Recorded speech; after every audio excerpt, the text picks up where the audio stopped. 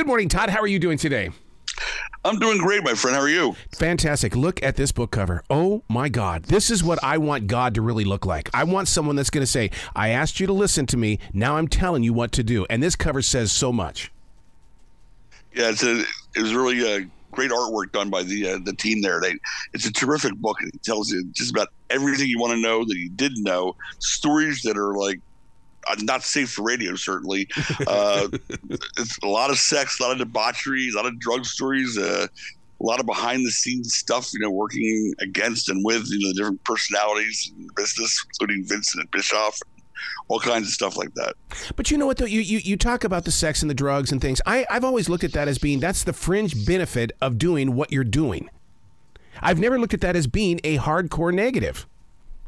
Well, it isn't a hardcore negative if it's a lifestyle. I mean, this is all these guys' lifestyle, including my own at that time. It was the 90s. It was 30 years ago. There wasn't any talk about AIDS and blood and what it could do if it got on someone else's blood or spit. None of that was even a factor or a thought back then. We just went for it. I mean, it was just straight out hardcore violence and trying to give the fans a product that they could believe in. When I was a kid, I grew up watching Bruno Sammartino and Killer Kowalski, and I believed what I was watching. And then by the time I started the company, all they were doing was cartoons. Yeah, every character was like a cartoon character. They even had a cartoon show on Saturday mornings. It was horrible. And I just wanted to see something that I could believe in. And I started this company, and we put on shows that people could believe in because they were really getting out there and hitting each other. And there was a ton of people apparently had the same want and desire I did, to be able to believe in what they were watching and enjoy the product that way. Well, I found it to be inspiring as a martial artist. I'm a third-degree black belt in Taekwondo. And when I went to those tournaments, I'm going to be honest with you, man, I took your attitude to that ring because I wanted to make sure that I got a win. And I would rather lose 1 or 2 points because I did something wrong and still come back and win the dang thing. Yeah, I can see that completely. I mean, at the time, Howard Stern was vilified by half of America and adored by half of America. And we were like Howard Stern of wrestling. We were like R-rated wrestling. And when people would say, oh, I can't believe you said that, or you did that, you ripped that girl's top off, whatever it may be, I'd say 2 things, 2 words. Then don't watch. Yeah, that's right. No one's forcing you to watch the show. Don't watch it. There's plenty of people out there who enjoy the product. Let them enjoy it. Go do your PTC somewhere else. The book we're talking about is Todd is God. You know what I also saw in this, Todd? I see that it's also a business book, because if you really look between the lines, look at the way that you branded things so that people would start talking about it. Yeah, it's well, I've been in business all my life, so that part of it was kind of easy for me. But it does tell you the trail of how you go from a little hobby of a once-a-month bar show at Mike Schmidt's Sports Bar in front of 80 people. It shows you how the growth developed. It tells you how to start I started the promotion. Now anybody can start a promotion. They follow these kind of like blueprints. How did you find the courage to be so bravely honest within these pages? I mean, like you said, you go places where other people would not even touch. Because that's what ECW was. Okay. I mean, in all honesty, it was just right out there. We're not going to try to lie to you. We're not going to try to jerk you around. If we had a stipulation that said losing tag team can never tag again. Ian and Axl Rotten have been a tag team for 15 years. But you know what? After that night, they never tagged again. They were never a team again. If we said someone's going to get unmasked, there wasn't another mask going underneath it. I hated that bait and switch for kind of stuff. Yep. We did it. We gave them the truth. I mean, someone said they're going to get their top ripped off. They got their top ripped off. I mean, whatever the stipulation of the match was, we honored it. We never insulted the fans' intelligence. Yeah, that's part of the story right there, Todd, that we don't talk about, and that is when we walk away disappointed from a live match. It's like, no, that's not the way I would have played it out. Nope. Yeah, and their main events, double count out. Come on. We didn't have count outs in ECW, ever. We didn't have disqualifications. It just went until somebody beat the other guy. It couldn't continue. Yeah. How did you teach those wrestlers to fly? Because seriously, come on, look at the air time they had. I didn't teach them anything. Believe me. I was, and I got to experience what it was like having being in the ring against Bill Alfonso enough times to realize just how hard their job was, and their job was hard. Trying to keep the crowd going and perform and take a beating and give a beating. There's a lot going on at one time there. Now, I'm no professional wrestler, but I'm going to tell you right now, at 61, I feel every bit of my journey through martial arts. And I can't imagine what Cactus Jack or Terry Funk have been feeling. Or Sandman or any of them. Oh, yeah, exactly. I mean, and even myself, and I'm 68 now. I mean, Sandman and I go to the same doctor to get stem cell shots just so we can walk. Yeah, they didn't teach that stuff in high school, did they? Hardly. You don't realize how 20 years later or 30 years later, your insides are like, okay, now we're going to pay you back for what you did to us 30 years ago. That's right. Yeah, and it's in the way that you walk and the way that, I mean, you basically, the way you groan. I mean, do you have your favorite groan? Something on that level. That's me trying to raise my arm above my shoulder or me trying to get out of bed. Yeah. So now when you write a book like this, you're actually clearing your mind, body, and soul of the journey. What have you opened yourself up to now? Because this book now, in all honesty, when you're as creative as you are, it doesn't belong to you anymore. It belongs to us, the fans. Now it's time for Todd the God to go find something new to do. Well, I think I'd like to start heading towards retirement at this point. I've been working at my family business for almost 50 years. And of course, the ECW run in between that. And that's still to this day it was a cathartic process here. I tried to be as honest as I could. I didn't hold anything back, including my own things that I did that were not necessarily something people would be like, road trip stories. I mean, it's all in there. I mean, everything's there. The whole Paul and I, our meeting, our getting along like best friends for so long, and then our falling apart and how that happened and what really happened there. All that's covered. How did you take this to national television? Because, I mean, there had to have been some people going, Todd, there are censors. Oh. But for some reason, they said, come on in. Get in here. So you found a bunch of believers, didn't you? Yeah.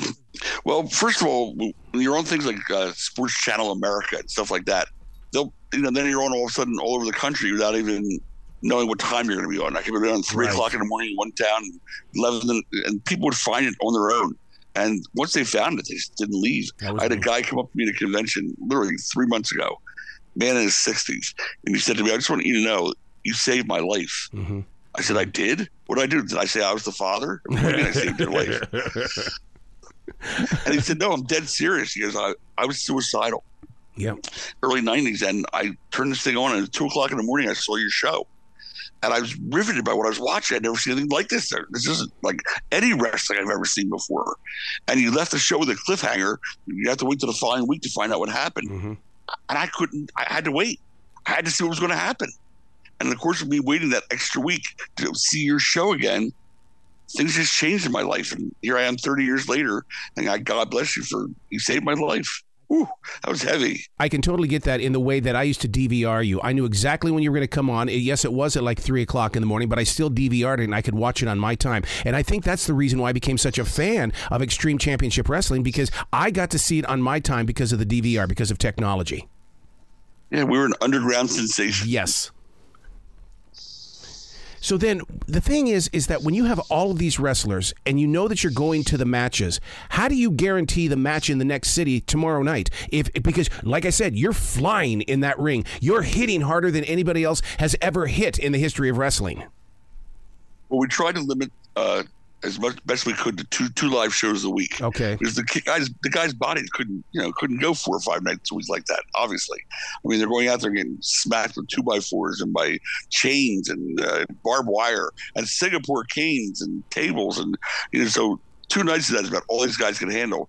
And a lot of it also explains a lot of the drug use, which is also spelled out in the book. Now, do you take this to the next level? Are we going to see something on Netflix or Hulu? Because, I mean, it's all, I mean, first of all, you're inside of our imaginations inside these pages, but we want to see moving pictures. Of course, I totally understand that. Actually, I have a niece out in California who's in production, and she's been in touch with Amazon and a few other companies about doing a docuseries. So we'll see. They loved the book. They loved it. They said, we want to do more with it. We just got to figure out what we want to do. Wrestling as I was growing up, because I was up in Montana as a kid, so that meant I got Nick Botwinkle and Vern Gagne. And the thing is that I realized that it was so regional. Did you run into that while you were forming Extreme Championship Wrestling, that certain regions, like, for instance, those New York Mets fans love to hit harder than anybody else, and yet if you went out to Seattle, well, we want to have a mellow wrestling match? Yeah, I mean, we're on the East Coast, obviously, and first of all, starting in Philadelphia, which was already totally a heel town. I mean, they loved the heels, they hated the baby faces. That was just the kind of town. It's a blue collar town. It's just the way they are. You're going to come out there and try to be a pretty boy, the long hair and the flowing robe. They hate you already. Whether you're supposed to be a good guy or not, they don't care. I remember being in a match when I was still a fan at our Civic Center here. It was the Freebirds against the Dynamic Dudes. It's hard to believe that Shane Douglas is what's a dynamic dude, but nonetheless, in the middle of the match, the fans just started booing every single thing Johnny Ace or Shane Douglas did and cheering for everything the Freebirds did. It was Garvin and Michael Hayes. And the guys in the ring were like lost. They didn't know what to do. Like they didn't know how to react to that. That's something that never been experienced before, but they booed every single thing. Now they do it like it's nothing today. Yeah. But back then it was unheard of. They were booing the good guys and cheering the bad guys, and that's what we are. Philadelphia's a hard hitting, like I said, blue collar, love the bad guys kind of town. Yeah. How did you deal with those in wrestling when they were coming from other leagues and they wanted to be a part of Extreme Championship Wrestling? But did you sit down with them and say, okay, we've got to change not only your image, but we've got to change your attitude as well? That would be like me being on a classic rock radio station and playing Michael Bolton my entire career. They didn't believe it. They didn't believe I was a classic rocker. Well, for openers, everybody who came in, and it didn't matter who it was and how big a star they were, had to do the job the first night in. And if they weren't willing to do that, then to me, they weren't willing to be a team player. Yeah. Like, we were not going to make this about any one individual being more important than the rest of the company so someone could hold us hostage down the road. We wanted, in that show, every act that came out, every match that came on, from the first to the last, had its own following kind of thing, had its own chant, had its own, everything was independent of each other, but we were all on the same team. So if someone said, no, I'm not doing a job, I'm not going to lose, I'd say, okay, well, then, we don't need you. You're not going to be part of the team. You're not going to do us any good, even with your name value coming from one show. We're looking for something to grow with, not somebody to come in just one time, get a payday, and leave. You bring up a very interesting point because I've been blessed with the opportunity to talk with a lot of wrestlers, and that word team is so important. It is driven into their soul. And if you were to ask any of them who've been in more than one, big, large company, what their favorite locker room of all time was, they all end up saying ECW. Yeah. They'd huddle around the monitor. I mean, 10, 12 guys huddling around the monitor watching other people's matches. I remember Hawk coming back from the ring and going, what's everybody looking at? Yeah. What's going on? What I miss? They're going, nothing. They're watching the next match because they want to help everyone, each other to succeed. I've never seen that before. Usually you do your match, you go, you get drunk, you leave. That's it. And I said, yeah, it was a whole different kind of atmosphere. And it was led by Terry Funk, who was the greatest of them all, if you ask me. Oh, my God. Just even hearing Terry Funk's name. I mean, that right there, he was to be with him at an arena and then to shake his hand at the end of one. Oh, my God. I mean, that man knew how to make a connection. And oh my God, yes. And for him to have written the foreword to my book, that meant a great deal to me because he was such an important part of what we did. I mean, I love Terry Funk. I still see him in the back of the dressing room right now, calling the young boys over who were like so in so much pain. They were hurt. They couldn't lift their arms.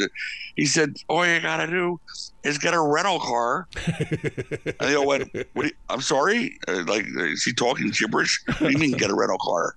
He goes, you get the insurance, you run into a stop sign, and they pay for all your medical bills.